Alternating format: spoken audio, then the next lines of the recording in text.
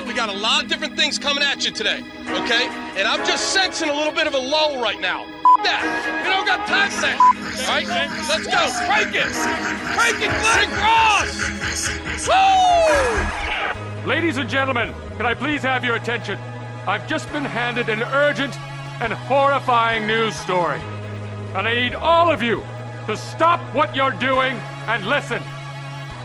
You're listening to Rock Chalk Sports Talk with Derek Johnson and Nick Springer on FM 1017 and 1320 KLWN. Depend on it. Hey, what's happening? Welcome into another edition of Rock Chalk Sports Talk on KLWN. I'm Derek Johnson with Nick Springer. And today is Big 12 Women's Basketball Media Day over at the T-Mobile Center. We also have KU, the Big 12 Men's Basketball Media Day tomorrow at the T-Mobile Center. So a lot of fun going on with those 2 days. Yep. And we're going to be talking a lot of KU Women's Basketball today. We're going to be talking a lot of KU Men's Basketball tomorrow. We got a little bit of KU football sprinkled in there and some other fun segments, our NFL recap. Matt Tait of R1S1 Sports is going to join us coming up at 3:40 here. We're going to be joined by Brandon Schneider, head coach for the KU Women's Basketball team, along with Zakiyah Franklin, one of the all Big 12 first-team picks, coming up in the 4 o'clock hour at 4:25. We also are going to get to some Brett Yormark audio. He spoke today ahead of all the festivities with Media Day. And he had a lot of interesting We're things not going to get to all the audio today, but we're going to get to some of it, and we're going to talk about some of it because there are a lot of interesting things that he kind of talked about today. Yeah. First of all, let's get into some of this KU Women's Basketball stuff. What to you feels like some of the biggest storylines or storyline of the year for KU Women's Basketball? Yeah, I think the biggest storyline is what happens after the way last season ended, right? And Brandon Schneider talked about that, which we'll get to the audio about. You know, the fact that I think he used the phrase blessing in disguise for the WNIT run that KU had, right? I mean, I think you go back to 2021, right? KU makes the NCAA tournament, wins a game in the NCAA tournament, and they're able to return a lot of the players from that team back for last season. And the expectation was, I mean, you and I talked about it on this very show last year about, well, now your expectation is, okay, go out and maybe you can get an even higher seed. Maybe you can host early in the tournament and advance a little bit further, right? I think that was kind of the hope last season, and that just didn't really come to fruition, right? It didn't come to fruition. Things didn't pan their way. They missed the NCAA tournament. They go to the WNIT, and I think that was a real flashpoint for this program, and especially for Brandon Schneider as a head coach specifically for his tenure at KU, because you could have easily taken that one or two ways. I think from a team perspective, you could have easily been like, you know what, this sucks. We missed the NCAA tournament. Like, what is there to play for? Who cares, right? And maybe you flame out early in the WNIT, whatever, right? That's not what happened. Or just opt not to play in it, like North Carolina men's basketball. Yeah. Or you could have taken the route that KU did take, which is they kind of went all in on it, right? They kind of made it their goal instead to just, all right, well, we didn't make the NCAA tournament. Well, let's go out and win the WNIT. And talked about how it ended up being great for kind of the fan base as well because they got some extra home games. They had a very big crowds for a lot of those games on their way to hosting throughout the WNIT. I think for the championship game they had like 13,000 people, right? Which was fantastic, and they ended up winning it. And so it really turned into this great positive because, you know, I've talked about this in the NCAA tournament. Think about this for a second. Out of basically 300 teams in NCAA basketball, I don't know how many are in the women's, but on the men's side, but however many on the women's side, hundreds of basketball teams.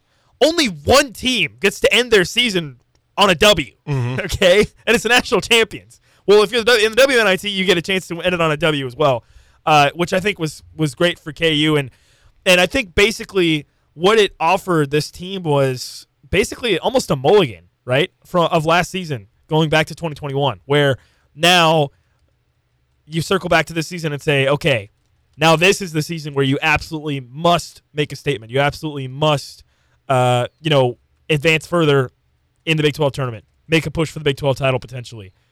Go to the NCAA tournament. Maybe you're able to host and get a high seed and maybe even make it to the second weekend of the NCAA tournament. All of that is just kind of doubled down on essentially from last season because you missed out on the NCAA tournament last season when you expected to make it. But I thought it was interesting, and somebody asked about this as well to the players, and we'll play that as well, about the pressure of that, right? Is there added pressure now, like even more pressure on this season because of the fact that last season you had pressure on yourselves trying to make the NCAA tournament go further, and it didn't happen, but then you win the WNIT.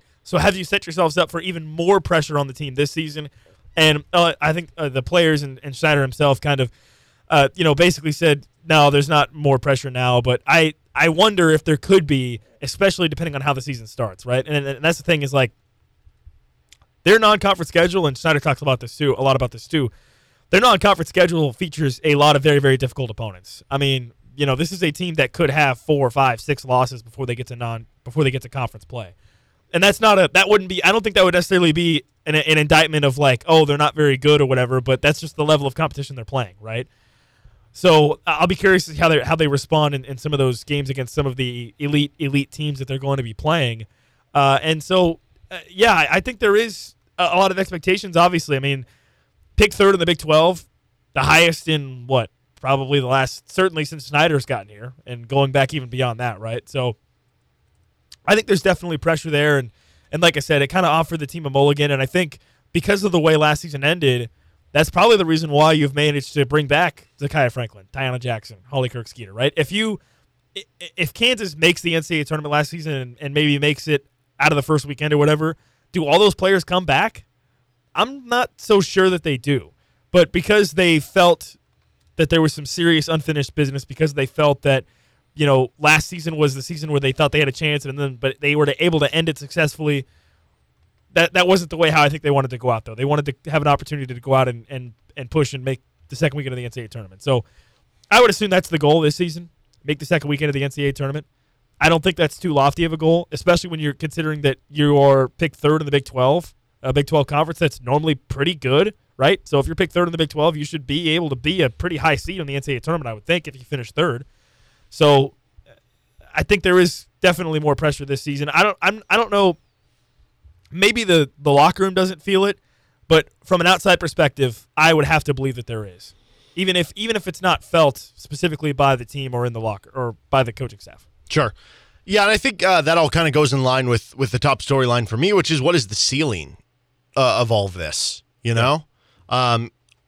Is this a team that's going to take a step forward and, like you said, be a team that wins a couple games in the NCAA tournament? Could you be hosting in the NCAA tournament?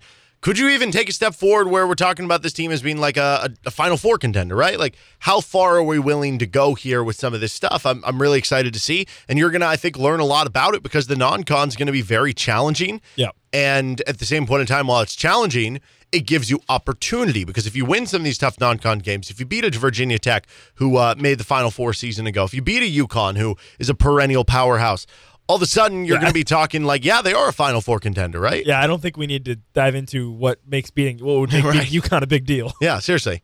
Beyond that, I think another interesting storyline here is, will Tiana Jackson win Big 12 Player of the Year? And I guess you could throw Zakiyah Franklin in there too. I'd be comfortable going there as well. Part of winning those types of awards are team success too, so that kind of goes back in line with how good will they be? Are they going to be just a good NCAA tournament team, or are they going to be a dominant team in the Big 12? That'll kind of all depend. But among the all Big 12 first and second team picks from the postseason last year, which, by the way, it's very interesting because at the end of the day, there are the same amount of players picked on the first and second team as there are the first, second, and third team for the men's, because the first, second, and third team for the men's each has 5. Okay. So you have 15 total. Sure. The women's, they only have a first and second team, but the first team has 10. Which I find weird. I don't love that personally. Yeah. But either way, you get to 15. They would just make it consistent. That's what I'm saying. Just make it a first, second, third team. Yeah. I don't know why it's different. I don't know why it's different. Nonetheless, you have 15 on there. And of the players who are back, Zakiyah Franklin, Tiana Jackson, both at KU, Deanna Gaston and Rory Harmon at Texas, along with Shaylee Gonzalez, who was second team at Texas, Sarah Andrews at Baylor, JJ Quinterly at West Virginia, Emily Ryan, who was second team at Iowa State, Gabby Gregory at Kansas State. Ayoka Lee was obviously not on there last year, but she was the player of the year before, now coming back off injury, so I guess she kind of counts this. And then of the players who are gone, there are a lot of really good players gone. Ashley Jones from Iowa State was the Big 12 Player of the Year. She's gone. Maddie Williams, Anna Yanusa, Taylor Robertson, all at Oklahoma, gone. Caitlin Bickle at Baylor, gone. Naomi Alnatis from Oklahoma State, gone. Breamber Scott at Texas Tech, gone. And when you look at the returning players in the Big 12, so not just from that list, but overall, Tiana Jackson among last season stats for returning players in the conference this year, third in points per game, first in rebounds per game, first in field goal percentage, first in blocks per game. Those are the stats of a Big 12 Player of the Year candidate. For what it's worth, I mentioned Franklin. She would be second in points per game, the only player with more than her and Jackson, which, by the way, that's a good sign that you have second and third back. Is Gabby Gregory. Gregory's numbers will probably go down a little bit in the points because you'd think Aoka Lee takes on a bigger usage. Yep. But Franklin also first in free throw percentage, third in field goal percentage, top 10 in assists per game, and assist to turnover ratio. Yeah, for people that may not remember Aoka Lee, 61 points in a game last season for Kansas, or 2 seasons ago in 2021 for Kansas State. And I think, unfortunately, she tore ACL in the first game of the season last year for Kansas State. She was National Player of the Year in 2021, which is just absurd. So her coming back, that's going to be a super fun matchup, by the way. Yeah, so her Lee coming back is something to take note of. But yeah, to your point, Tiana Jackson, 109 blocks last season. I mean, that's insane. That's ridiculous. That is. So Jeff Withy-esque. Yeah, so Jackson, I think, is probably the player you look to as having the best chance to do that. But I think the beauty of this Kansas team is the fact that they go 3 or 4 or 5 deep of really true veteran players, to where I get the sense that maybe it's not necessarily going to have to be night in, night out. You need Tiana Jackson to play A-plus games, right? It feels like you've got enough depth of talent that you can maybe have games where it's somebody else shining versus somebody else, which I think should be really beneficial for Kansas, because you're going to have games over the course of a season where your best player is struggling a little bit. And the fact that KU has really quality, 2, 3, and 4 level players, to your point, Zakiyah Franklin would have been third or second, right, in returning players in points per game. That's huge for Kansas. Let's get to some KU women's basketball preseason superlatives and awards. Who would you say team MVP? All right, this is going to be a pretty both Jackson and Franklin on the first team. You got Holly Kerskeeter. It's gonna be a pretty hot new take. Players. Okay, I'm going Samaya Nichols. Wow, seriously, you have a team of all these great returners. You're going with the true freshman. Now, she's very talented. Yes, yeah, highest rated recruit in KU women's basketball history. She was outstanding for them in their summer league games that they played. And to be clear, she probably would have ranked even higher. I think she had an injury either her junior or senior year of high school. Yeah, so probably would have ended up higher. I'm not saying that she's gonna lead the team in points per game, and lead all that stuff, but I think she could be the difference between this team from last season and this season being elite level. I'll say Tiana Jackson. I mean, it's not just that she's scoring a lot of points. She's grabbing a bunch of rebounds. She's the insulation to your defense. I think it's, don't overthink this one. I'm going Tiana Jackson. What about Offensive Player of the Year? Yeah, here I'll go with Zakiyah Franklin. I mean, I think she's a really, really quality player and can do a lot of different things very well, and is a true leader for this team, and is really, really solid all around, and brings a very, very high floor, right? And you need high floor players. I think the comparison would be a guy like DeJuan Harris for KU basketball, right? A very high floor player, just from a facilitating standpoint, from running the offense standpoint, and being that trusty player you can rely on. I'll go with Zakiyah Franklin here. I agree. I'm going to go Franklin. I would almost like to see her take even more threes, similar to what she said with DeJuan Harris. She shot 49% from three-point range last season, but it was a bit lower attempts, under 3 per game. Still not a bad number, but she does it all. Really good driver. She can pass a little bit. Yeah, I think it's Zakiyah Franklin. I will say, if you say at the end of the year, because 2 years ago you would have said Holly Kersketer. If you say at the end of the year it ends up being Holly Kersketer, I think that's a great sign for KU and how she shot the ball over the season. Yeah. Defensive Player of the Year, is it even worth mentioning? Anybody else? Tiana Jackson. Just to bring somebody up, Skylar Gill is a transfer from North Alabama. She was the 2-time ASUN Defensive Player of the Year. I don't know if she's even going to be a starter on the team, though, so that makes it a little harder there. But that could be a good bench player for KU. Newcomer of the year, you would obviously go Samaya Nichols, right? I would go Samaya Nichols, yeah. Okay. I think that's the guess I would go with, too. Seems like she might be a starter. If not, I would probably go with Skylar Gill. Glue Player of the Year, so Glue Guy of the Year, Glue Gal of the Year. I think the Glue Gal of the Year, I like that, by the way. Glue Gal of the Year, I'll go Yvette Mayberry here, right? I think another trusty player. That's kind of the big thing that really jumps out to me about the team this year, and it makes sense when you've got so many veterans that have played many seasons together now, is you've got a lot of players you feel like you can trust. You've got a lot of players you feel like you can rely on in certain moments, and I think Mayberry is one of those players certainly I would put in that category, and I'll go with her as Glue Gal of the year. Yeah, it's funny. I mean, she's a good scorer, good with the ball in her hands. Like, she does a lot of things that you think of more than a glue player, but because you have all these other players, she could be the connecting piece for all of it to make it work. So I could see that. I don't know the full role, but Leia Conesa, the freshman point guard from Spain, I'll be interested to see if she's like the first guard off the bench. And if she can, add that kind of extra connective piece. Also, Gil, again, even if she's coming off the bench, could she play 20, 25 minutes a night and be, a stopper who's a connective piece? Definitely. What about bench player of the year? Yeah, here, I'm kind of going to go with Gil here because I think you brought up a great point. Like, probably not going to be a starter, but I think definitely has a chance to be someone that can come off the bench and maintain the same level of play you have from your starting group. So that's really exciting, right? Especially when you've got, I mean, if you think about her as a defender, paired up with Tiana Jackson if they're on the floor at the same time, that gives you a pretty stout defensive unit probably. It really does. Defensive core between those two players. Yeah, I think that's a good one. Ryan Cobbins is interesting. Transfer from Alabama to be possibly a backup center. Maybe Talegdi or Altayeb if one of the two takes a jump forward and both being a backup center and at times if you want to play next to Tiana Jackson. I can see one of those players kind of being your bench player of the year. What is your X factor for this team? This can be a player. This can be an element. It can be a thing. I think X factor is probably, I would say it's got to be experience. Okay. It's got to be the fact that this is a team that is battle tested, has been together, and they've felt some of the lows, right? And sometimes in order to maybe achieve those highs, you need to go through the lows together a little bit, right? And I think that should help them, late in the game. They have enough of experience, I would think now with all these players coming back that they can draw on that and put themselves in position to close out games effectively, right? Because, I mean, it's one thing to be in a tight game late. It's another thing to be able to close it out, right? I mean, you look to like the KU men's basketball team, and that's one of the specialties, right? Late in the game, they're able to close games out. I want to see that from the women's side this season. I want to see them draw on that experience together, draw on the fact that Brandon Schneider has now been the head coach at Kansas for 8-9 seasons, draw on that and draw on the experience of playing together for multiple years to help push them over the top in some of those close games. All right, I'll say Samaya Nichols. Back to what we had the conversation earlier. I would say she's the X factor as well, but I picked her. Yeah. I would also say Holly Kerskeeter's shooting from three-point range. She went from shooting 40.5% as a freshman, 33% as a sophomore, 38% as a junior, 31% this past season. You want to see that number getting back up.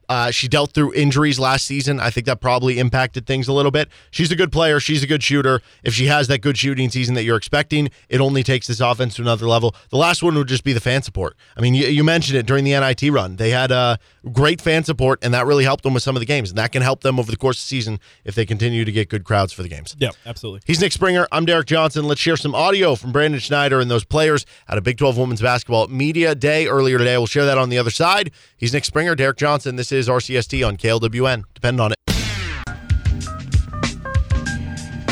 Welcome back into Rock Chalk Sports Talk on KLWN, and we're joined now by Matt Tait of R1S1 Sports.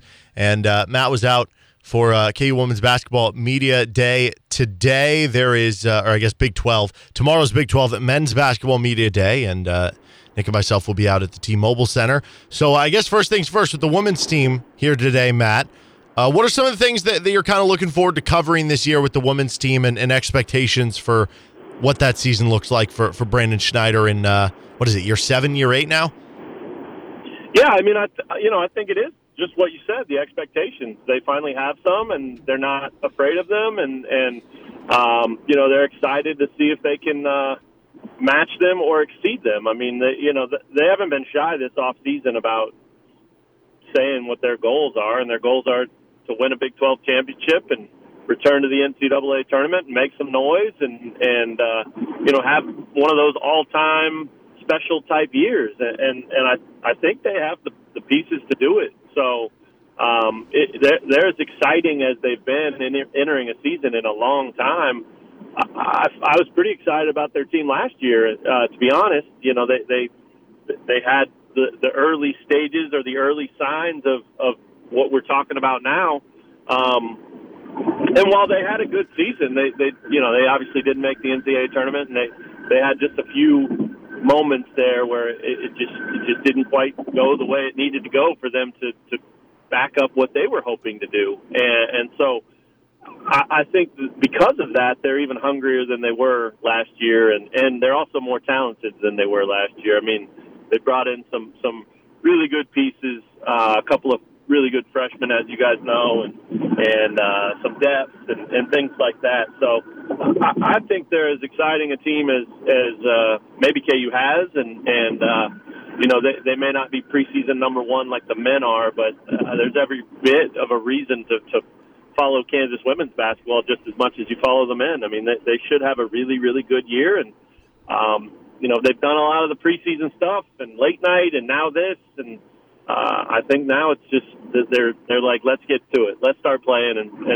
let's start putting our money where our mouth is and see if we can actually do this. So it should be a lot of fun. Yeah, it seemed like a lot of the focus at Media Day today was on the experience that this team has returning and the veteran players they have. But you kind of touched on it, but I'm just curious, how much of an impact do you think some of the newcomers can have, specifically a player like Samaya Nichols, who was so good for them this summer? I mean, could she be maybe an X factor for this team down the stretch? Well, there's no doubt. I mean, she would start and play, 30-plus minutes and be a go-to scorer at a lot of places. And she is going to start here, but I don't know that she's going to need to get 15, 20 points a night. I think she's capable, but I don't think, because of the veterans, because of the experience, because of the other talented players they have at a bunch of different spots, girls who can score and actually be the piece or the player or the position that draws the attention of the opposing defense.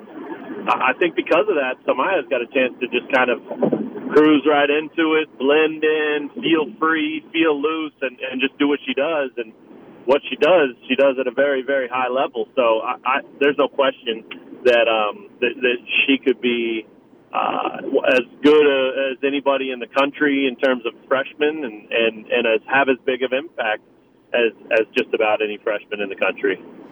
Well, switching over to the men's side of things here, Big 12 Men's Basketball Media Days tomorrow too.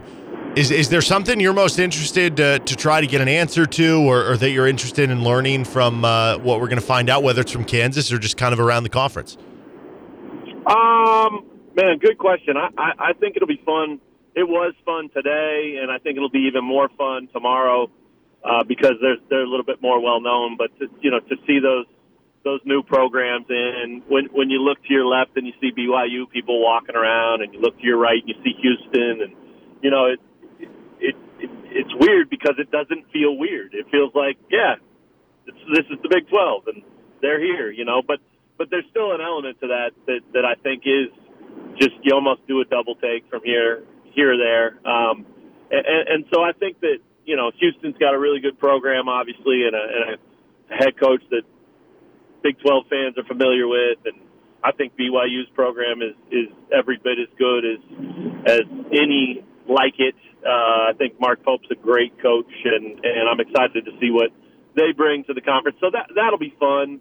But, of course, most of the time and attention will be spent on Kansas, at least from my perspective and that of a lot of people. Look, that was the thing today, man. Like, the women had a ton of reporters and cameras and media around them when they had their breakout. And it looked very much like the men's thing will look tomorrow. It was I think that meant a lot to them. It was pretty cool. So from a Kansas perspective tomorrow specifically, I'm always interested in KJ Adams. I want to kind of pick his brain a little bit, not necessarily about the jump shot because that's been done a little bit, but I'm most intrigued to see where KJ fits in terms of his role and expectations for himself as a leader, because he's a junior and he is one of those guys that's a vet now and been here and knows the culture and knows the standard, and this team doesn't have a ton of those,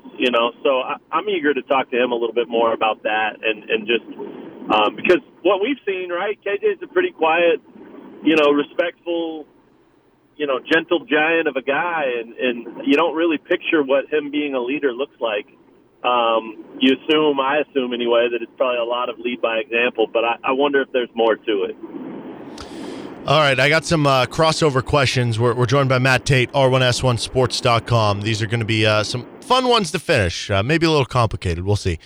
All right, who's more likely to be a first-team All-American this year?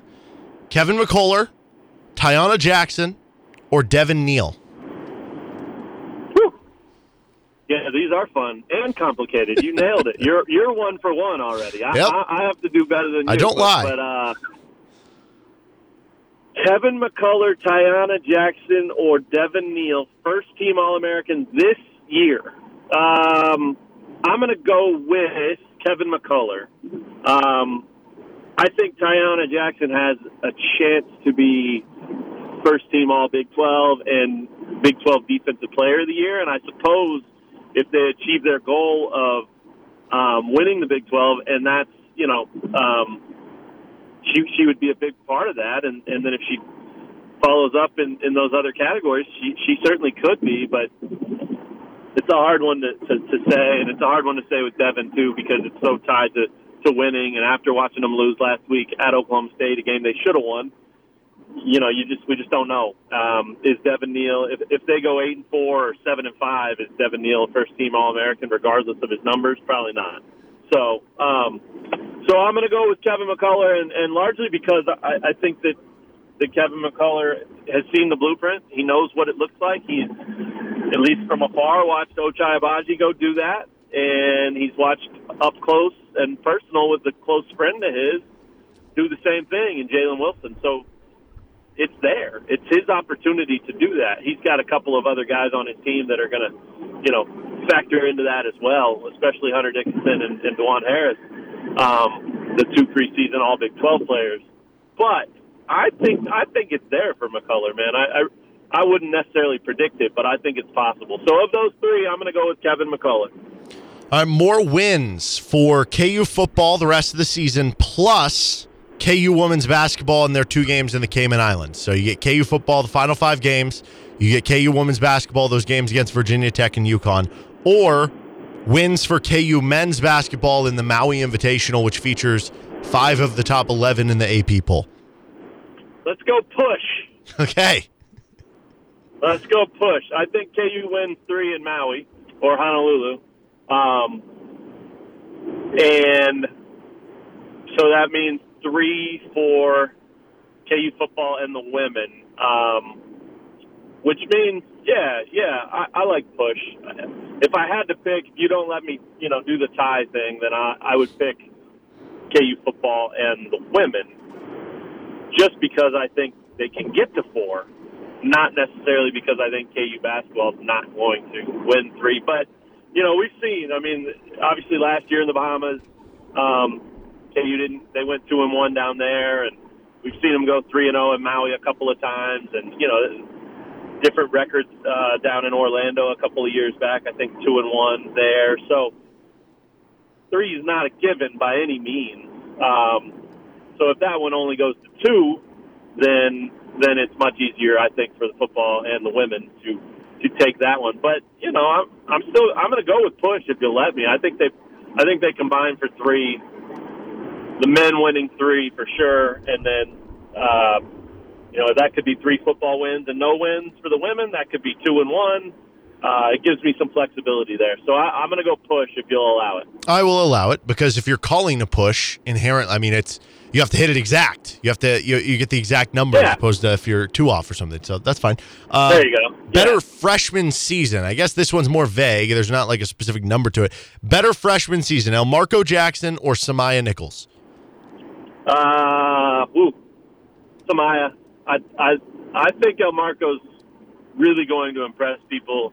I think he's going to have a big role, and I think he's going to have a really good year. But I think Samaya is I think she's going to get points without trying. I think she's going to have opportunities and openings all year long because of the attention that those other players draw. And I think she's ready. I think she's wise and mature beyond her years. I think she's excited for the opportunity and the challenge and ready to go. So I don't think it'll be a landslide or anything like that. I do think Elmarko is going to be really good.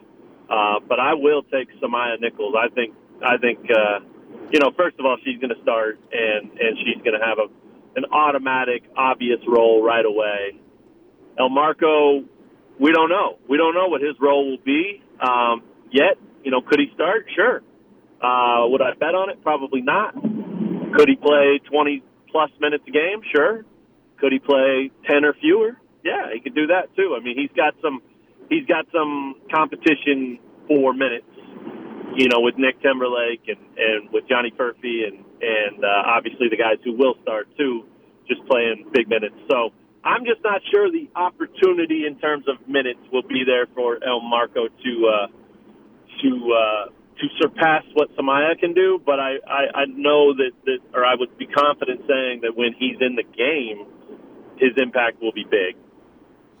Okay, how about this one? This is a four-sporter, so I'm really asking you to dig into the trenches on this one. I love it. More likely to win Big 12 Coach of the Year: Lance Leipold, Bill Self, Brandon Schneider, or Ray Bouchard with KU Volleyball? Whew. Wow, love that. Oh, my God. Okay. I know you love when I reason through them with you, I do. So I'm going to do that again. It's so hard for Self to win it because the expectation's so high, so I'm going to cross him off. It is I think that losing at Oklahoma State really hurt Lance and his chances there. I mean, if they're 6-1 going into that Oklahoma game, wow, that was a real bummer for them. I mean, that was they had that game won. They should have won it. They just couldn't close. They couldn't finish. And so he could still have a big-time year, and whatever they do already has been special and likely will only get more special as the year moves on, and they likely get to another bowl game, and all those things are big, but I don't know that those are Big 12 Coach of the Year type stuff. So that leaves Brandon Schneider and Ray Bouchard, the two women's sports represented, and yeah, man, it's going to be really hard for Ray to win it. I think they're awesome. They have a great team. I think they're 14th in the country right now. They're trending toward having a chance to host NCAA tournament stuff. They're loaded with talent. They really have a good team. And having said that, they're in a conference with Texas that just mauls everybody, and it's going to be hard to pry that one away. So I am going to say Brandon Schneider. I think I'm going to say Brandon Schneider. I am. I think the women can win the Big 12, and I think they can really make some noise and be a team that is not wondering whether they're in the NCAA tournament on Selection Sunday, but knowing they're in and maybe even a fairly high seed. So we got to see it. They got to do it. But if we're answering now on October 17th, and the question is more likely, my answer right now would be Brandon Schneider. I think that team's really, really in for a big year. All right. Well, we don't have enough time to get into our last one, Schneider, the comparison of Bill Snyder, Sean Snyder, and Brandon Schneider, but that's okay. We can save that for another day. Matt, I appreciate the time as always, man. And what do you got going on right now with R1S1Sports.com?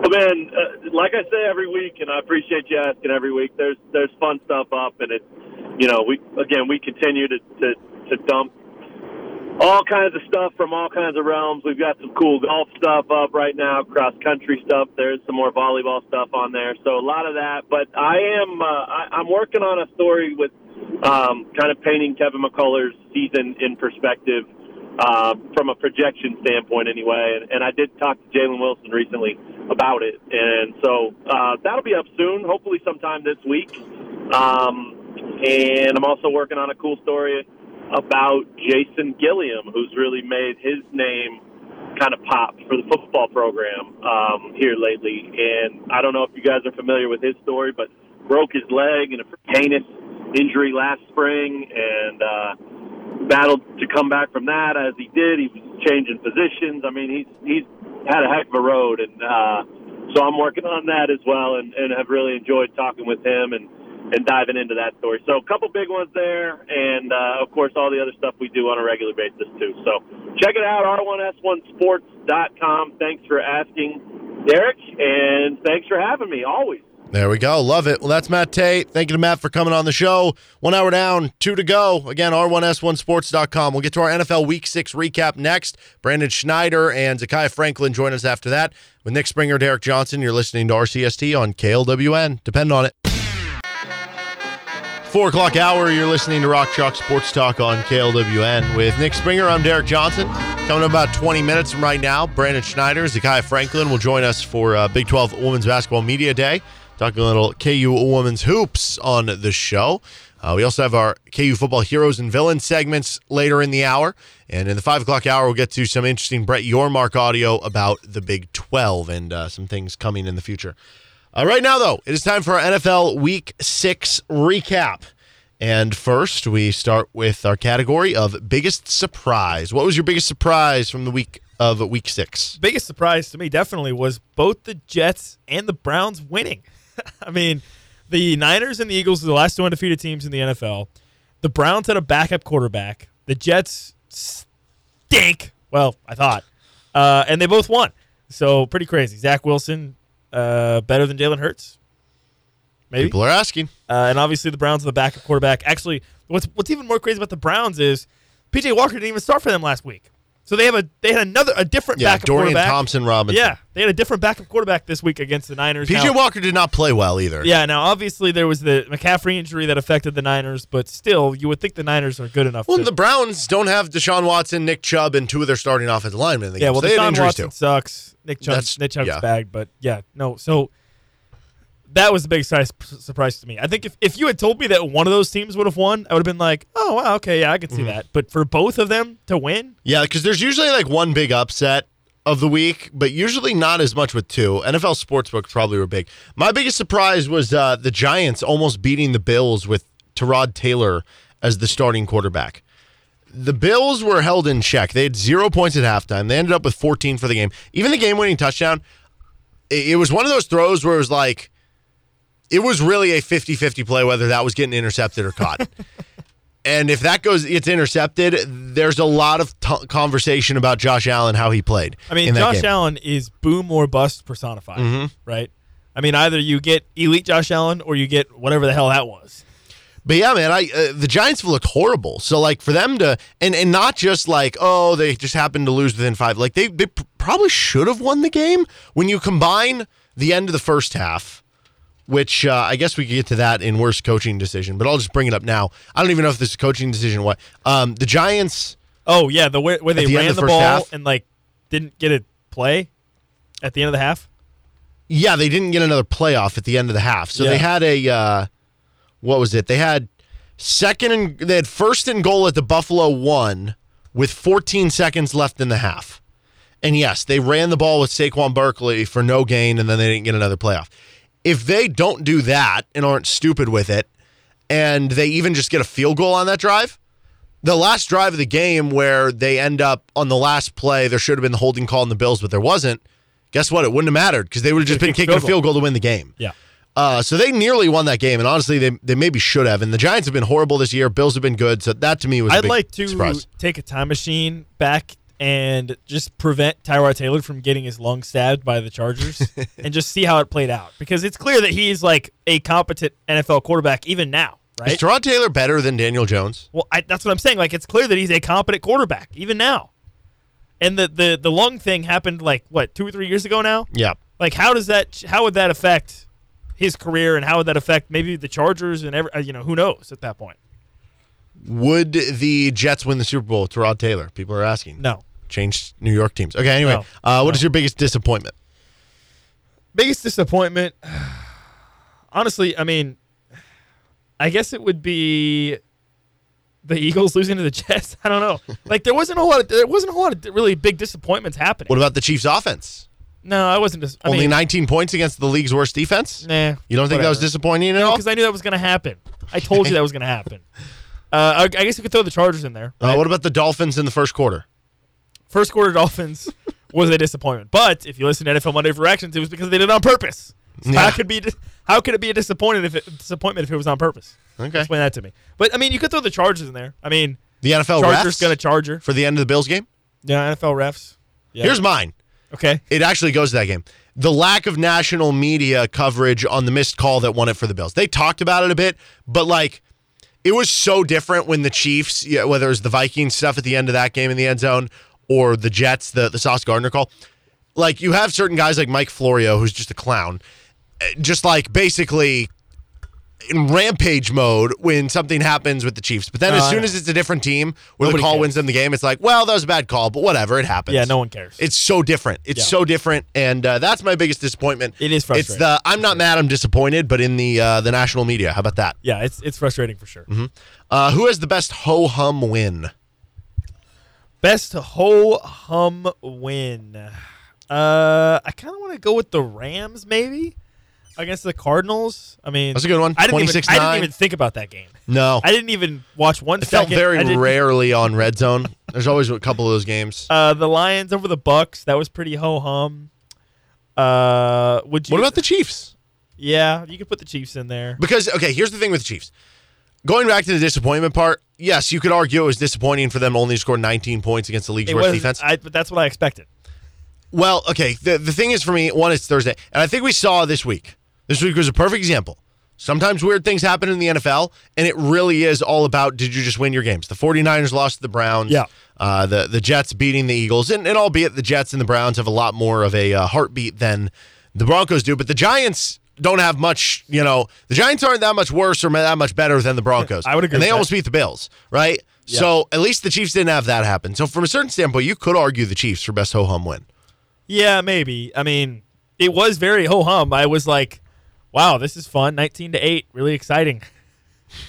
Yeah, go Chiefs. You ever seen that? People post that meme a lot where it's like with the Chiefs, where it's like, Yeah, I boy, actually I'm complained excited about this on Friday, though. You complained about it? Go ahead. I'm You can share excited it, yeah. to watch my favorite team play, and then it's like, oh, this sucks. And then, oh, well, they won. Good job. Yeah, so I complained about this on Friday because it's almost starting It's to kinda annoy me overused. how much people are posting that and It's then being overused. like, oh, it's like, dude, you know how much 10 years ago we would have taken this? I don't care if they win every game by a point. I don't think a lot of people post him seriously. Yeah. That's my assumption. I hope not. I hope you're not actually because- walking away from the game being like, that sucked. Like, enjoy it. Enjoy the win. Yeah, Because in I 10, don't 15 think- years when Patrick Mahomes is gone, who knows? You could be where the Patriots are when Tom Brady left, right?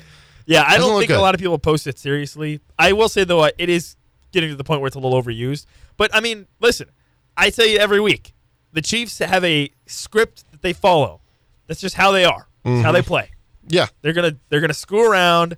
Enjoy the against wins. Teams that are much worse, and they'll still win, and who cares? Enjoy the wins. My best ho-hum win, though, is the Lions. 20-6 on the road against the Bucks. Bucks have been pretty good. They out-yarded them 380 to 251. Lions are really good. 5-1. They're 3-0 on the road so far this year. That's very impressive.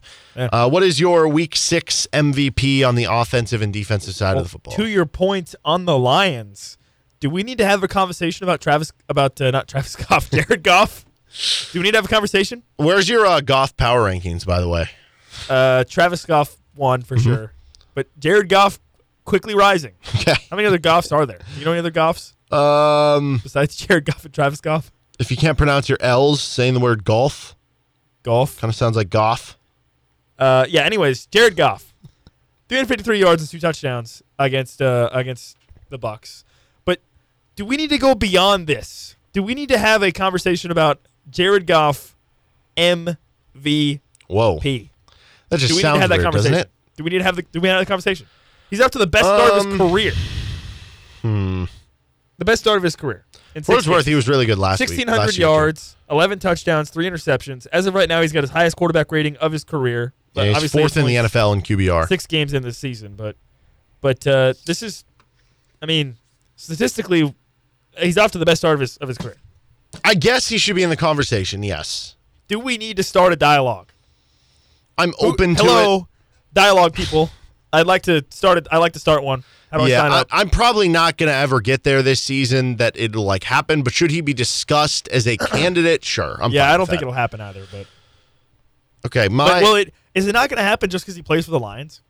maybe, but it's also like he's good and the But stats are what- good, you- but they're not going to be. I don't think it's great. Do you not agree that the Lions MVP is great. the Lions have an aura about them where you're just not going to pick them? Inherently, you're like, oh, the Lions would never have an MVP. That's what I'm saying.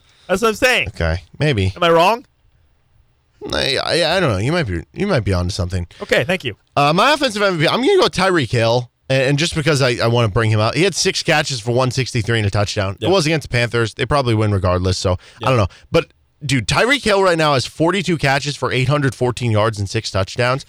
He is basically on pace for what? It's been 6 games. 1,700 yards. It's like 2,200 or 2,300 receiving yards. More? Wait, a lot more? Yes, like 22 or 2,300 yards. Games. Yeah. I can't do math. That would, What math did you do? 1,700? I thought, I don't know. I was thinking like 8 games. What? I don't know. Okay. I don't know. You gave me 842, and that made me think 8. So like, they played 8 games. Okay. I don't know, man. I'm all over. He's well on pace to break the receiving record in a single season. So Tyreek Hill, it's my offensive player of the week. What about your defensive player of the week? Okay, I just wanted to pick somebody from the Jets, but I didn't know who. So can I just say the Jets? Jets defense. The whole Jets defense. 3 interceptions. Was it Quinnen Williams who had the? Quinnen Williams had an interception. Yeah. He also had a fumble recovery. I think the brothers. It was Quincy and Quinnen Williams had. Yeah, Quincy Williams had 12 tackles. So maybe just say the brothers Williams. But are they actually brothers? I could have sworn they are. I don't feel like that's true. I think you just made that up. No, it's Quincy Williams is Quinnen Williams' big brother. Really? Yeah. Oh. Isn't that cool? On the same team and everything. That is pretty cool. Yeah. Okay. The reason I didn't mean to question you so aggressively, but Williams is a very common last name. Sure. You could easily have multiple Williams on your team. Oh, of course. Yeah. No, I like heard it on a highlight, and yeah, cool stuff, man. Okay, my defensive MVP. I guess I kind of want to go with Danielle Hunter. He had 7 tackles, 2 sacks. They held the Bears to 13, but also the Bears are bad. Yeah, plus Justin Fields got hurt. Yeah. So it's like that. How much does that matter? I guess we could go with. No, you know what? Screw it. I'm just going with. I'm going with Danielle Hunter. 2 sacks, 7 tackles. Vikings needed to win badly. They got it. So good for them. That's or maybe they needed a loss badly to get a better pick to in trade the draft. Kirk Cousins. And, actually fully tank. All right. Worst coaching decision of the week. I'll bring up a couple. You can let me know which one you want to pick. The Giants won. The decision to run on 1st and goal. Yeah. Zach Taylor ended up not coming back to bite him, but the Seahawks had 4th and goal from the Cincinnati 8. There was 40 seconds left. Seahawks, basically, if they didn't get the touchdown, game was over. If they did get the touchdown, then the Bengals would have still had, because there was 40 seconds left, some time to go back and try to kick a game-winning or a game-tying field goal. Yeah. But that was, I believe, their last time out. Or this one last night in Monday Night Football, where the Cowboys had, I think, 2 timeouts left at the end of the half. They completed a short pass, just dumped down from Dak Prescott to the 15-yard line with 8 seconds left.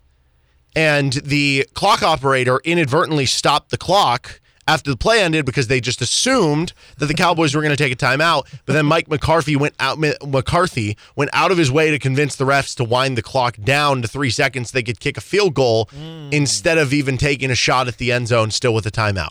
That's pretty bad. I mean, that's just old school football right there. That's just old school. You don't even consider, that is so funny to me where it's some coaches, it's a touchdown should be the goal on every drive. And yet it's not for a bunch of old coaches. They're let's go get a field goal. It's why would you not even try to get a touchdown? Isn't that the goal of every drive?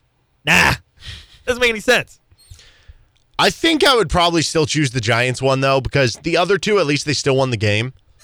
It didn't cost them the game. Yeah. The Giants one literally cost you the game. Yeah. I mean, in hindsight, it did. Yes. But, yeah, that's pretty bad. All right, what is your I think they're good? I guess you could have done Jared Goff. I think Jared Goff's pretty good. Yeah. And I think the Lions are actually pretty good now. You think they're very good? I think they're good. Do you think they're very good? I think they're very good, yeah. Okay. Well, they're definitely going to win the North, right? I would think so. And they're probably going to have 11 or 12 wins. Probably even more at this point. I know, because they're already 5-1. I think they're pretty good. And I also think the Jags might be kind of good, but I don't know for sure, but I'll put them in there also. Okay, that'd be a big win for the Chiefs. I think they're good as the Texans. I'm in. I'm in on CJ Stroud.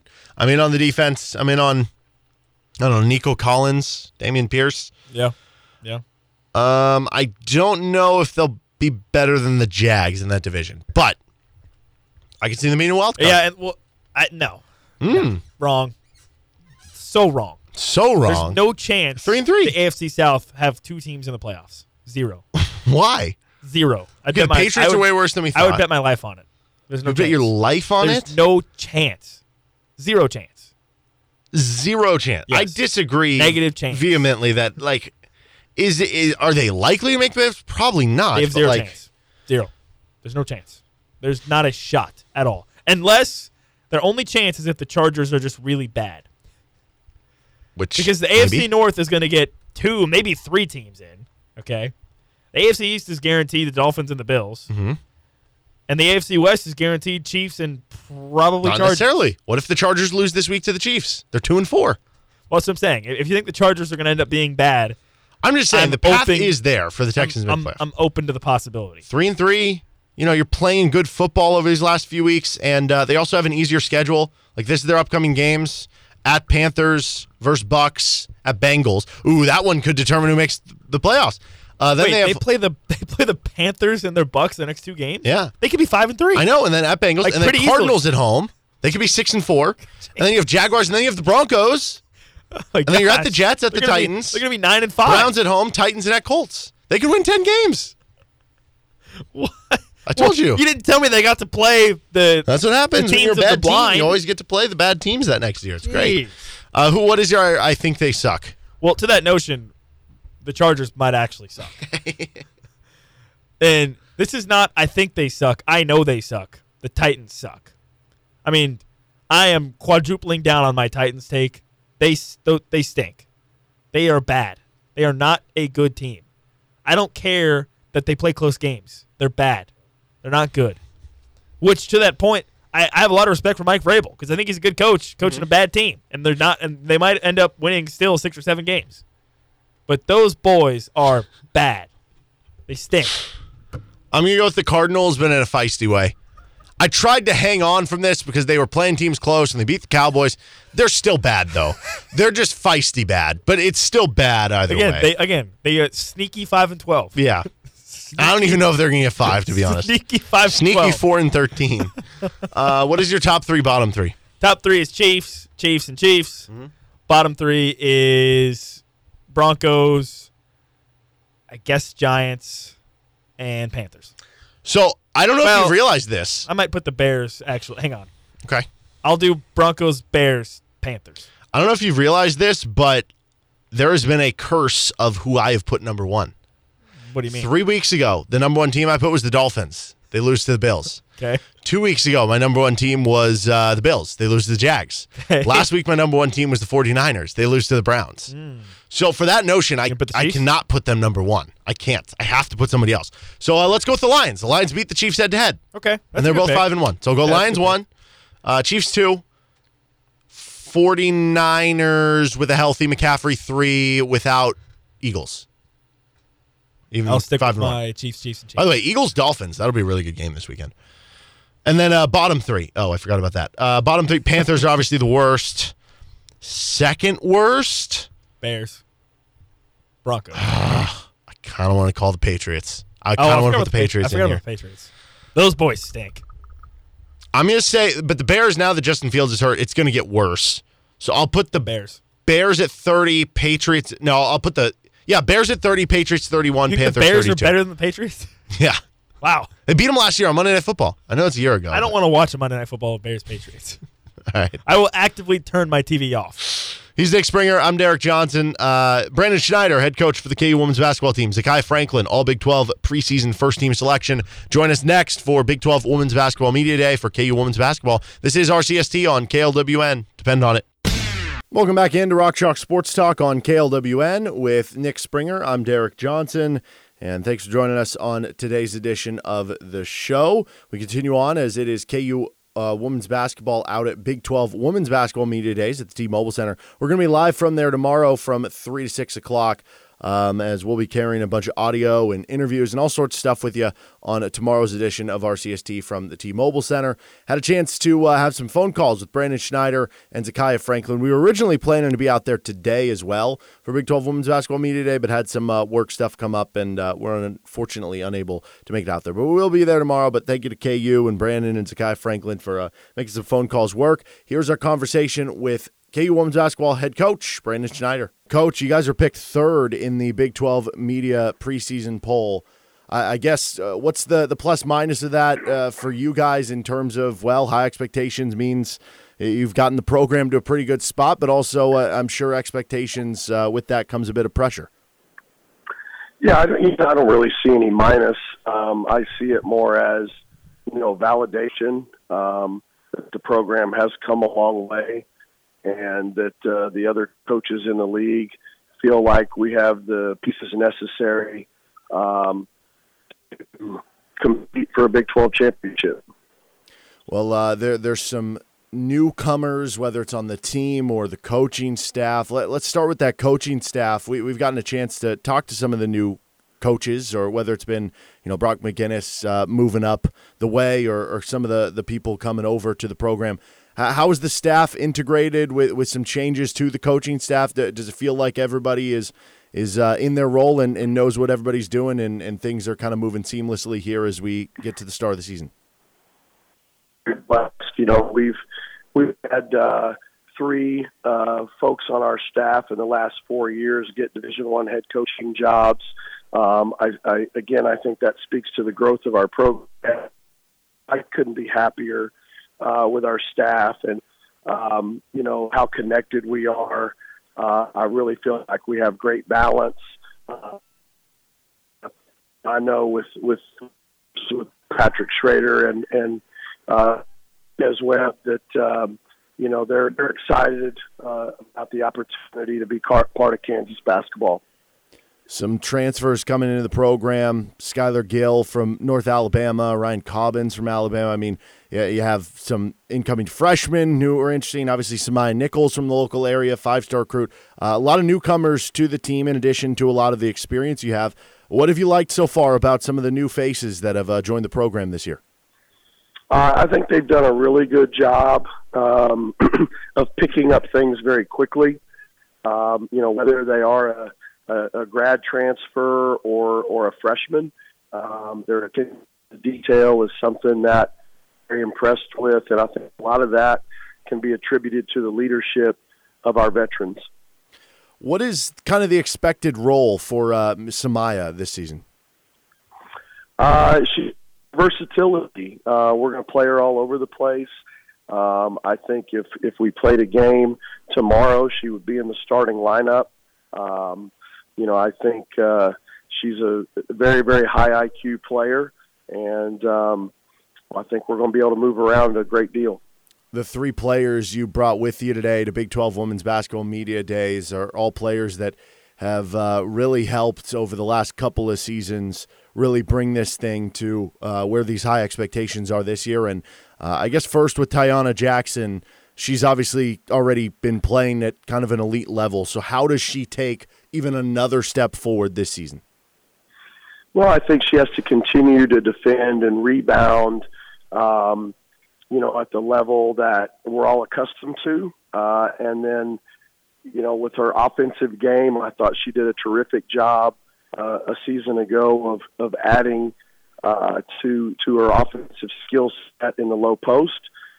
This season, we spent a lot of time getting her more comfortable away from the basket. Holly Kerskeeter comes back, and last season she had to deal with some injury stuff.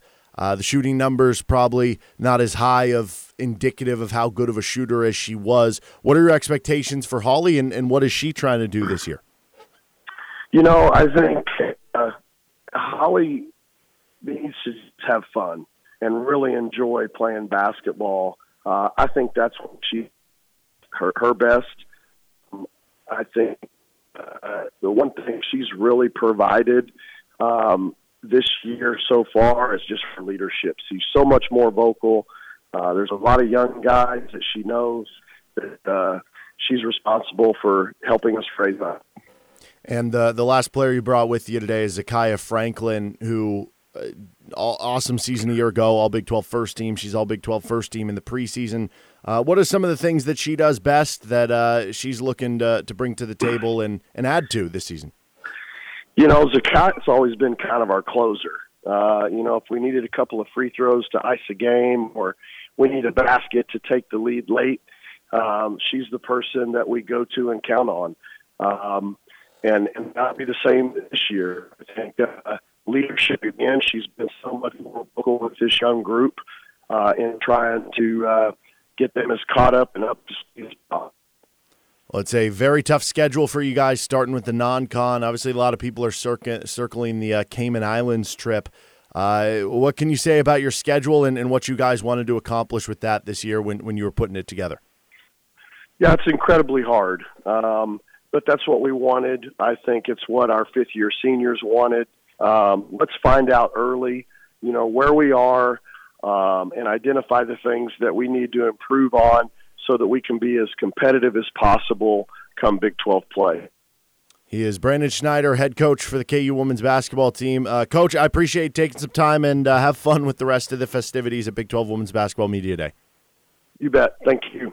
All right, that was our conversation with KU women's basketball head coach Brandon Schneider for the KU women's basketball team. We also had a chance to hear from Zakiyah Franklin, who went out there along with Holly Kerskeeter and Tiana Jackson. Franklin, a All-Big 12 first-team performer last year, All-Big 12 preseason first-team performer coming into this year. Here's our conversation with Zakiyah Franklin. Zakiyah, I guess first things first, Big 12 Media Day today from the women's end of things.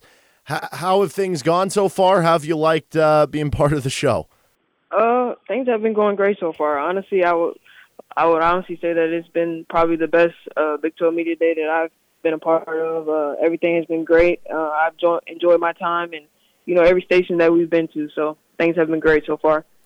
And obviously you have a couple other players with you who you've been through the ringer with a bit with Tiana Jackson, Holly Kerskeeter, that you guys have been playing together for a while now, headed into another year. How important is that comfortability with having other players like that you've played so many games with and been in key moments with for once you get into the season this year?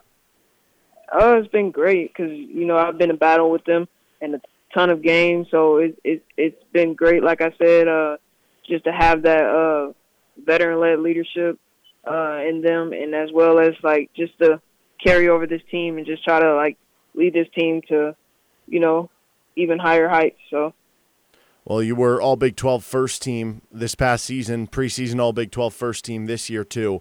How do you go about the offseason when you have such a good year like that? Is it almost more difficult in an offseason coming off a year like that where you're trying to figure out what exactly to work on and what to improve? Or I guess what are some of the things that you're looking to enhance in your game coming into this year?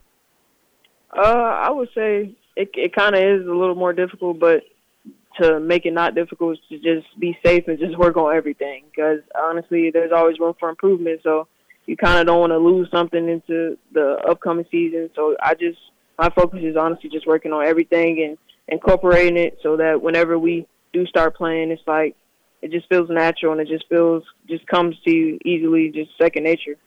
The trip to Europe that you guys went on, how much fun was that in terms of some of the stuff you guys got to do and explore off the court, and how beneficial do you think the on-the-court stuff is going to be for this season? It was a great trip to Europe.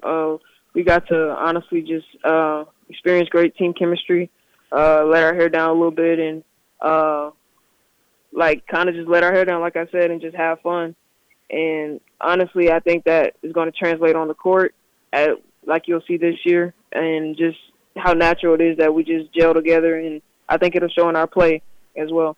Did you have a favorite thing you guys did off the court, or maybe a favorite thing that you got to eat over there? Favorite thing that we did off the court was probably when I think it was like a second to last day when we went to the beach when we were in Greece, and just the sights and just even be in the water was great, and we got to do a lot of water ski activities, so that was pretty cool.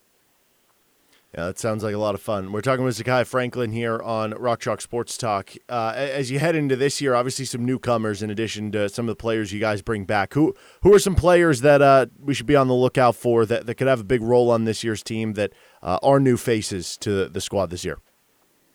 I would have to say we got a lot of newcomers that are probably going to be a great addition to our team. I would say Samaya Nichols.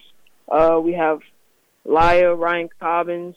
Honestly, I would just go with all of them because they've been great additions to our team. And honestly, I think they're going to gel perfectly with our style of play and just how we want to play this year. You guys are going to the Cayman Islands, and as part of that trip, going to be taking on Connecticut and Virginia Tech in a little over a month from right now. When you see the non-conference schedule and you see some of the tough opponents you're going to be playing, obviously then Big 12 is always tough on its own.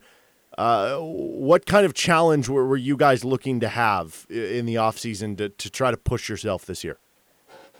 It's honestly just never getting comfortable because we know what non-conference schedule that we'll have this year, and it's kind of been a player-led initiative because we went to Brandon and we told him that we will need to do that in order to compete for a Big 12 championship and just to be able to compete deep in the postseason. So honestly, it's just not getting too comfortable and just always room for improvement because we know the non-conference schedule that we'll have, and it's going to prepare us for obviously Big 12 season, and it'll test us early on.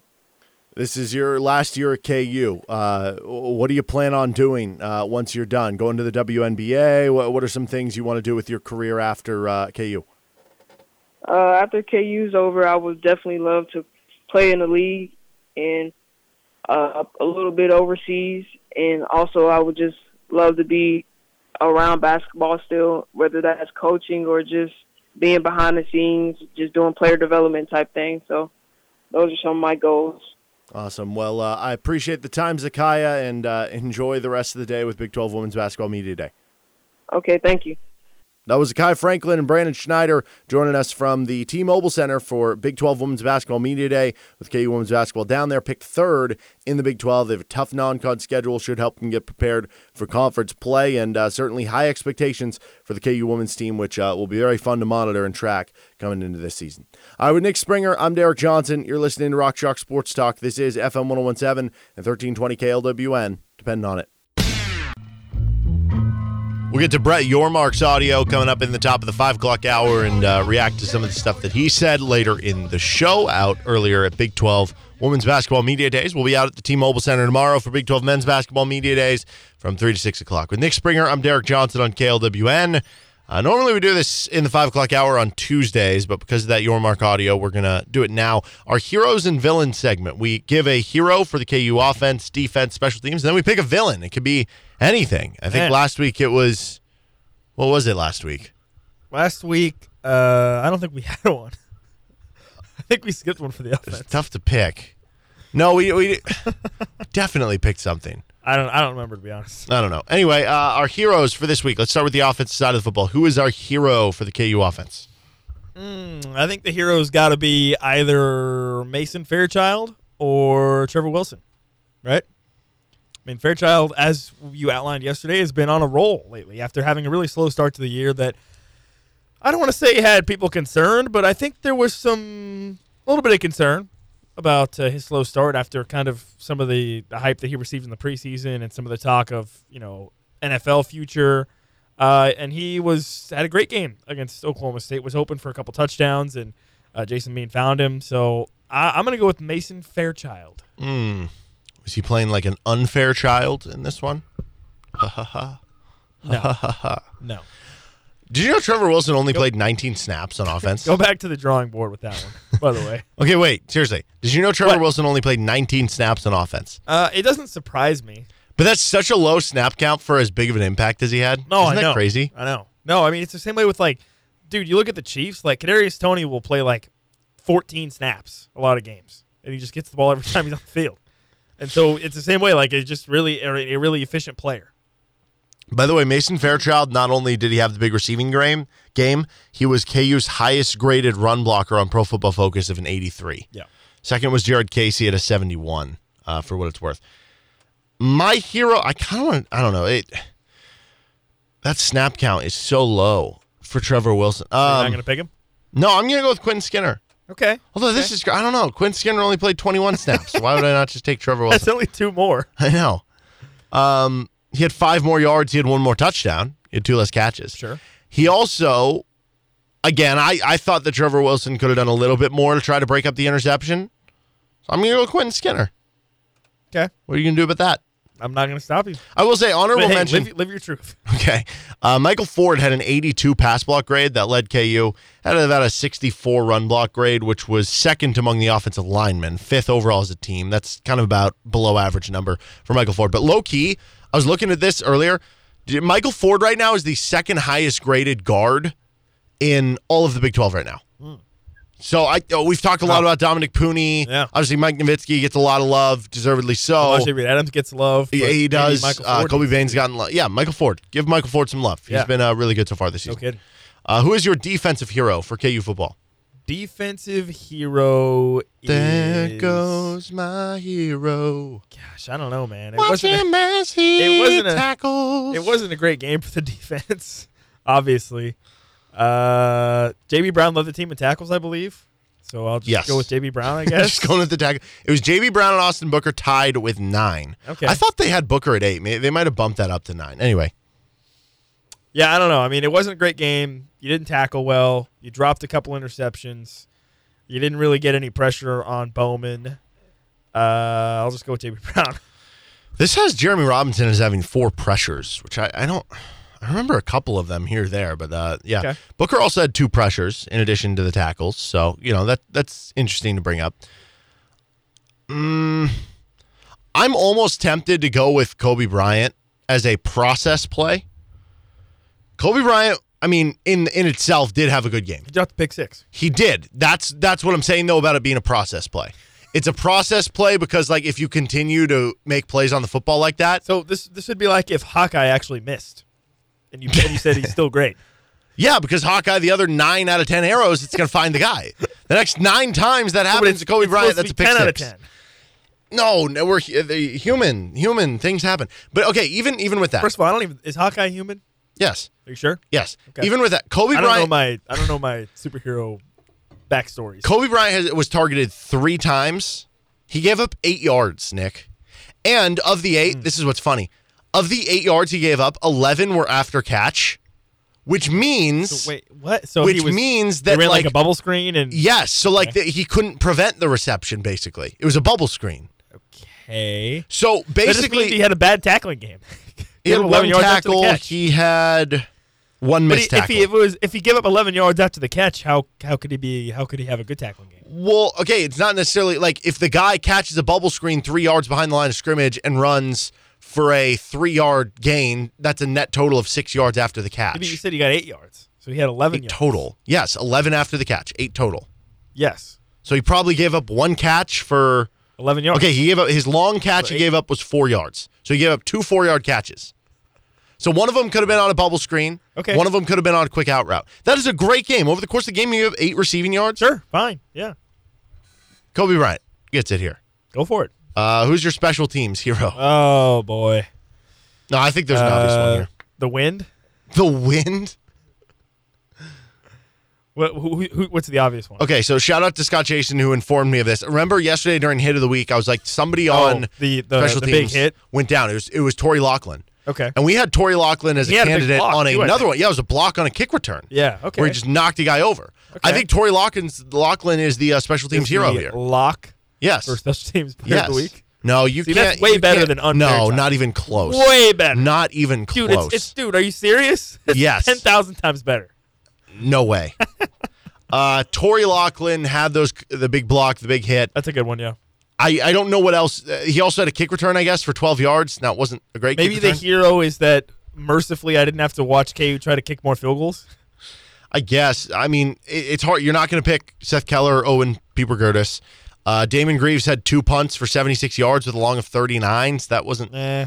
It feels like to me, by the way. It was windy, though. It was. The wind was swirling. It feels like to me, Graves is more of a specialist as not like kicking it far, but kicking it high that it can't be returned. It feels like there's not a lot of returns. I don't know. He had some long punts in their not the UCF game, the game before that.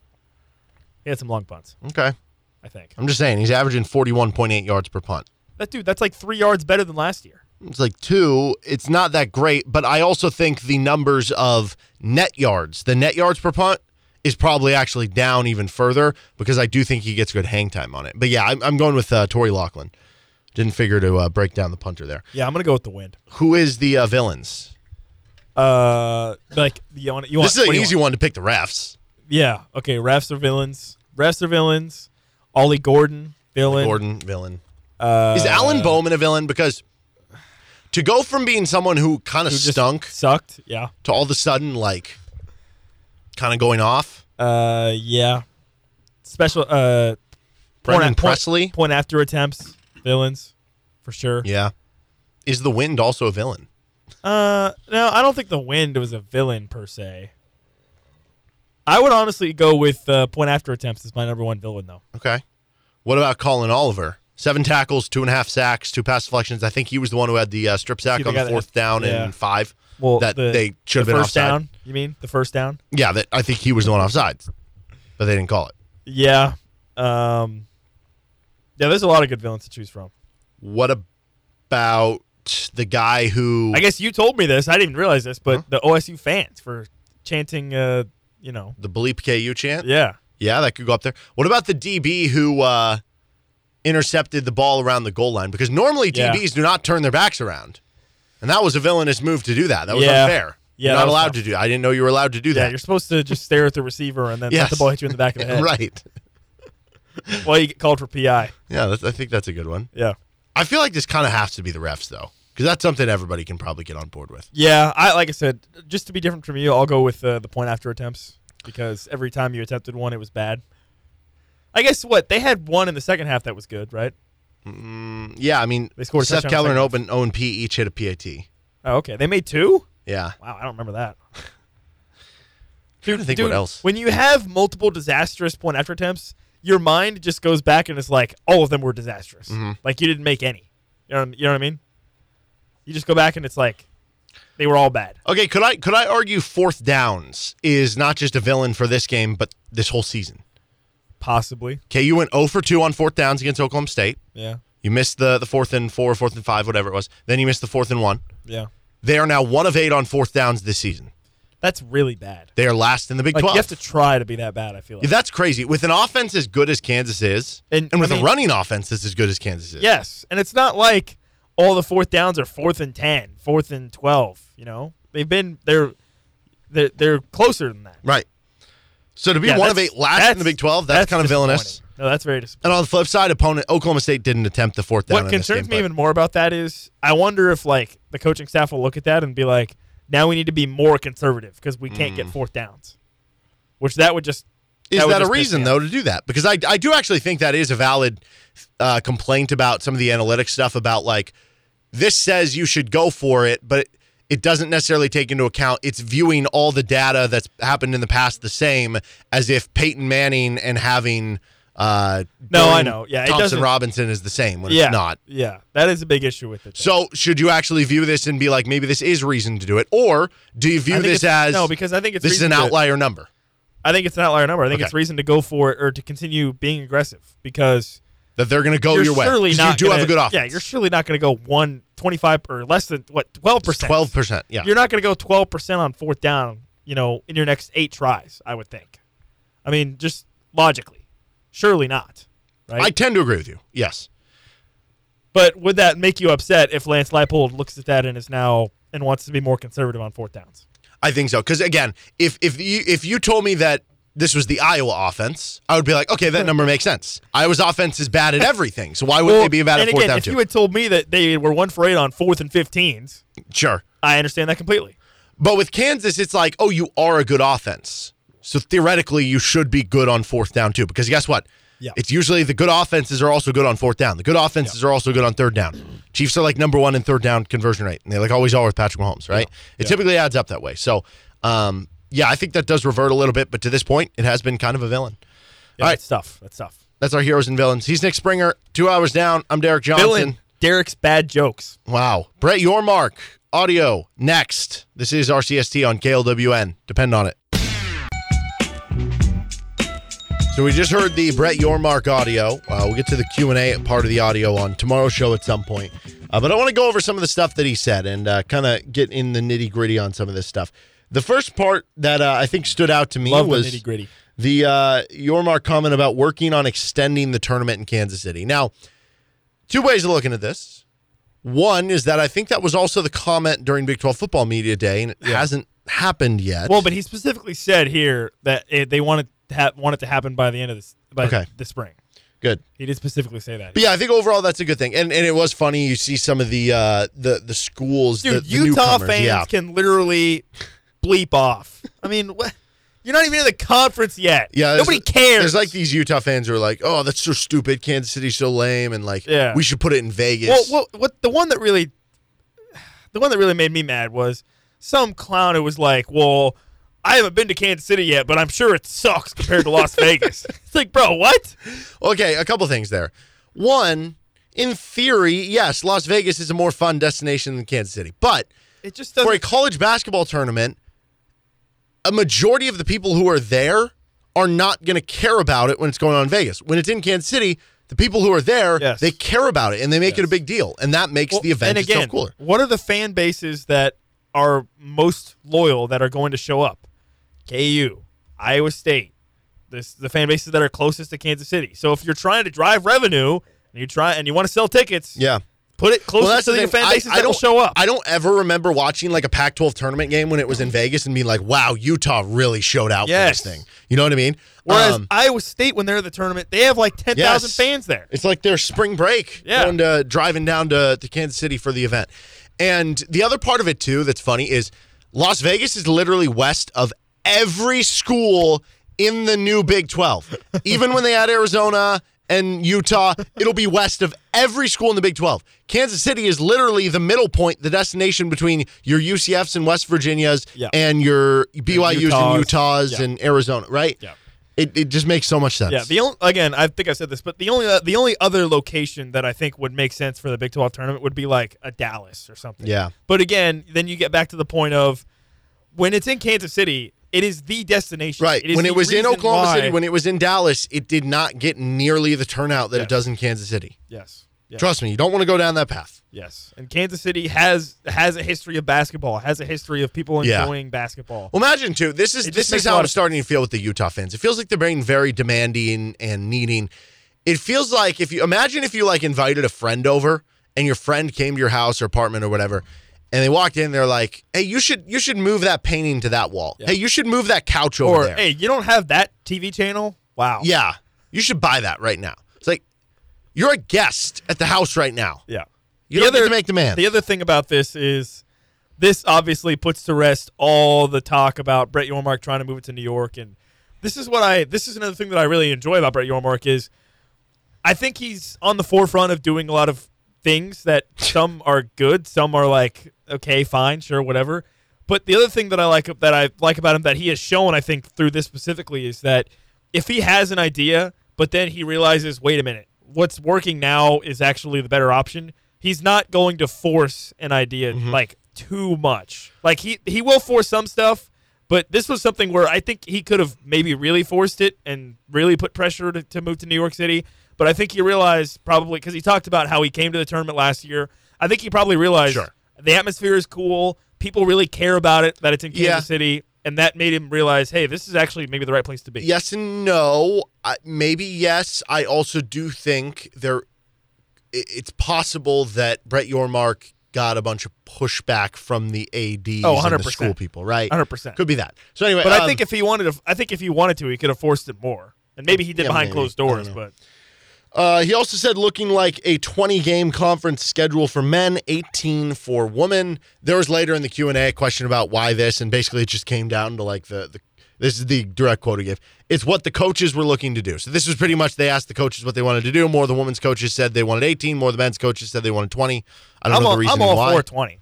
I think 20 makes more sense when you have a league this big. I don't need to watch, the Big 12 teams play somebody from the Summit League or whatever. Well, because just play more. I mean, why not play more? If you're building such a good conference that you're going to have a bunch of marquee matchups, why don't you steer into that more? And the Big 10 has 20 conference games now.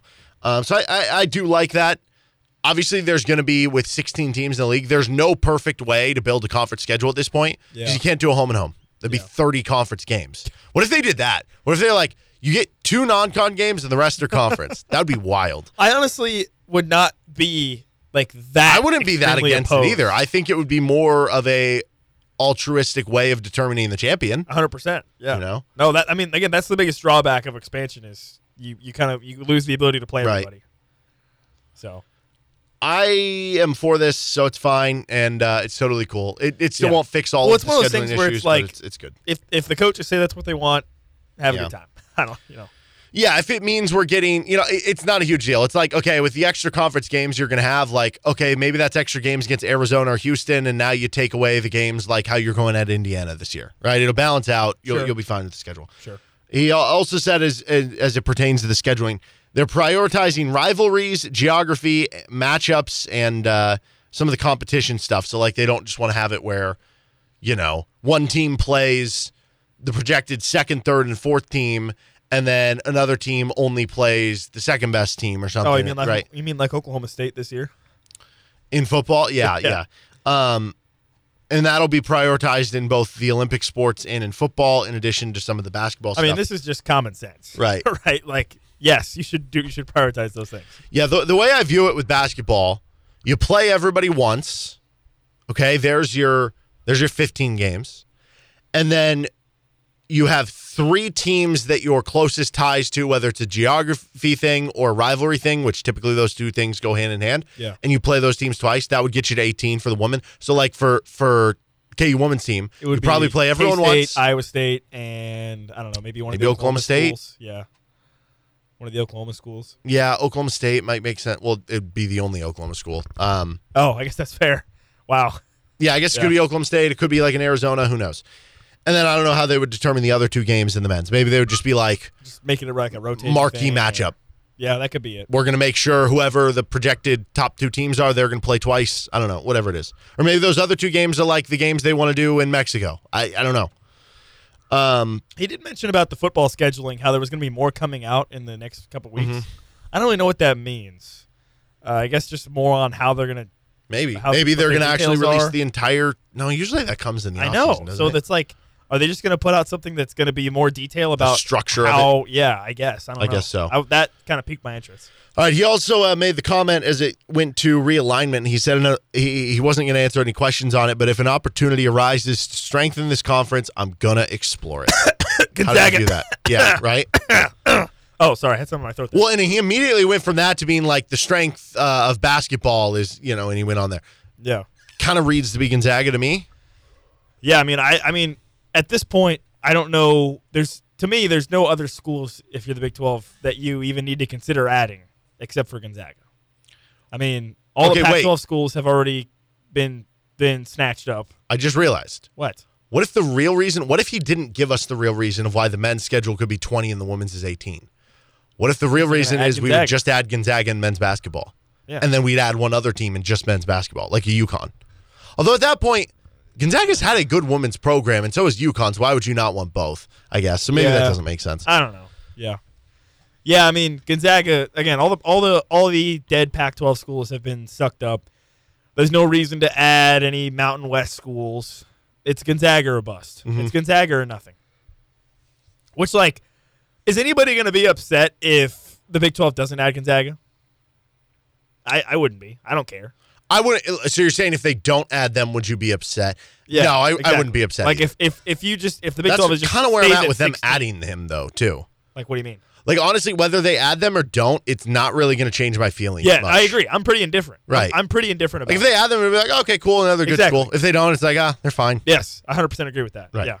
So I think maybe that's his approach here is like unless it's a real serious opportunity, maybe it's not something that you need to push for too aggressively. Now, he talked more about the international growth in basketball, and he talked more about Mexico being a logical place because it's by the footprint of Texas and some of where the Big 12 is. And I think there's some strongholds with like Houston, BYU He claimed that there's that some of the Big 12 schools have like satellite campuses or something. I don't really know if that's true. I think BYU actually I don't know anything about Mexico. I could be wrong with that.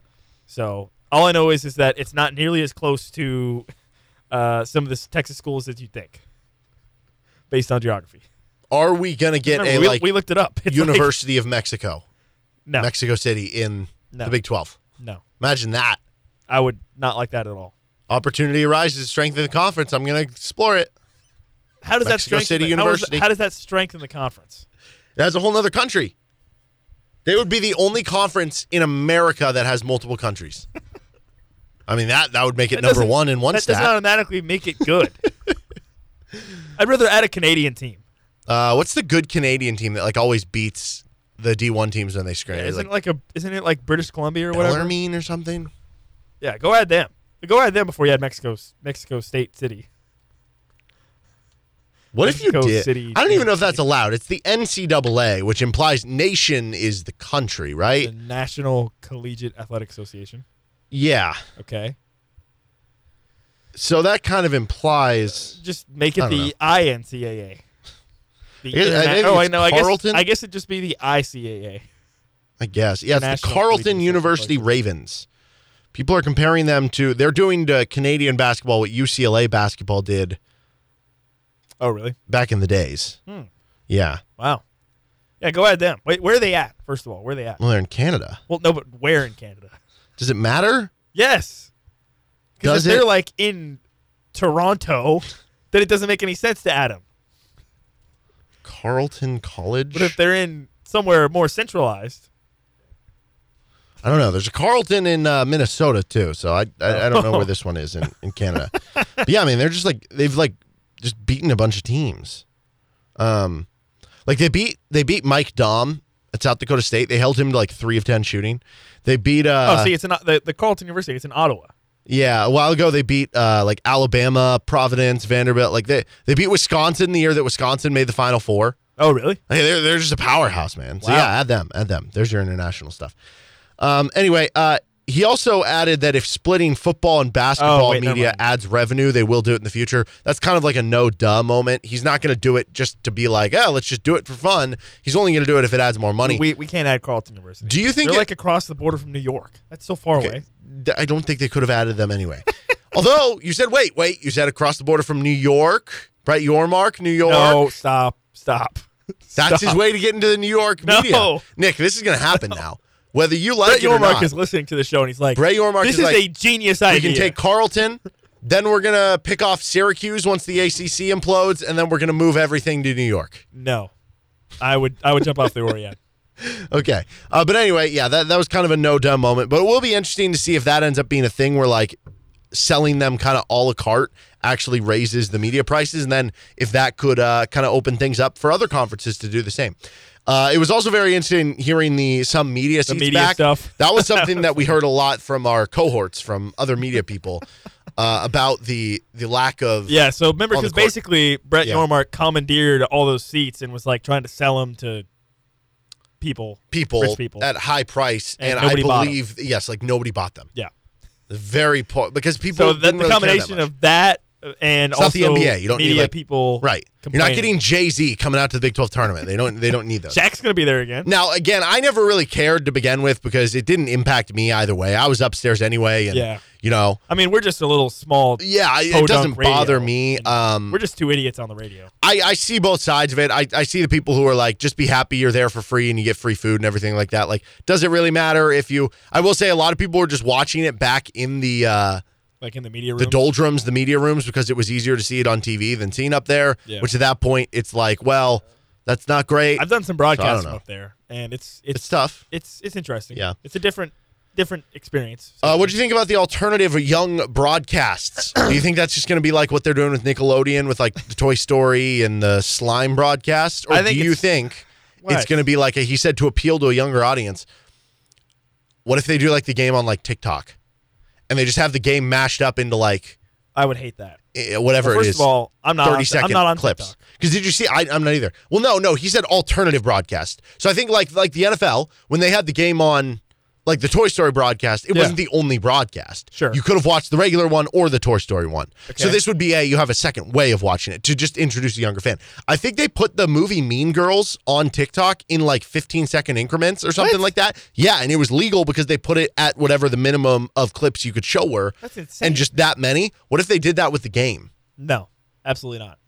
Well, it's not for you. Brett, I am vetoing. It's for somebody else. No, get Brett on the phone. Okay. I'm vetoing that idea. All right. I think it's kind of interesting. We should see if Brett will do an interview with us. I doubt it. Why not? Dude, we could give him he's got bigger fish to fry. We could give him so many great ideas. That would actually be really funny if we did an interview crazy ideas with Brett Yormark. Yes, and we just throw ideas at him. Yes. It's not even an interview, not asking questions. Yeah, We just throw ideas. Exactly. And he can tell us if they're good or bad. Yes. Like adding Carleton University. All right. He's Nick Springer. I'm Derek Johnson. This is Rock Chalk Sports Talk on KLWN. Depend on it. Well, that's it. If you're listening on our podcast side, thanks for tuning in. Please give us a positive review if your platform allows you to do so, as you can find the show anywhere you get your podcasts with the Best of RCST podcast. If you do have any questions for the show, whether it's for a mailbag, just something you think that would be fun to talk about, you can reach out to us on our Twitter page at RCST1320. You can also email us if you don't have Twitter. RCST1320am at gmail.com. That's RCST1320am at gmail.com. And if you want to listen live, 3 to 6 p.m. Central Time, Monday through Friday on KLWN, KLWN.com, and the KLWN app. Have a good rest of the day and see you next podcast.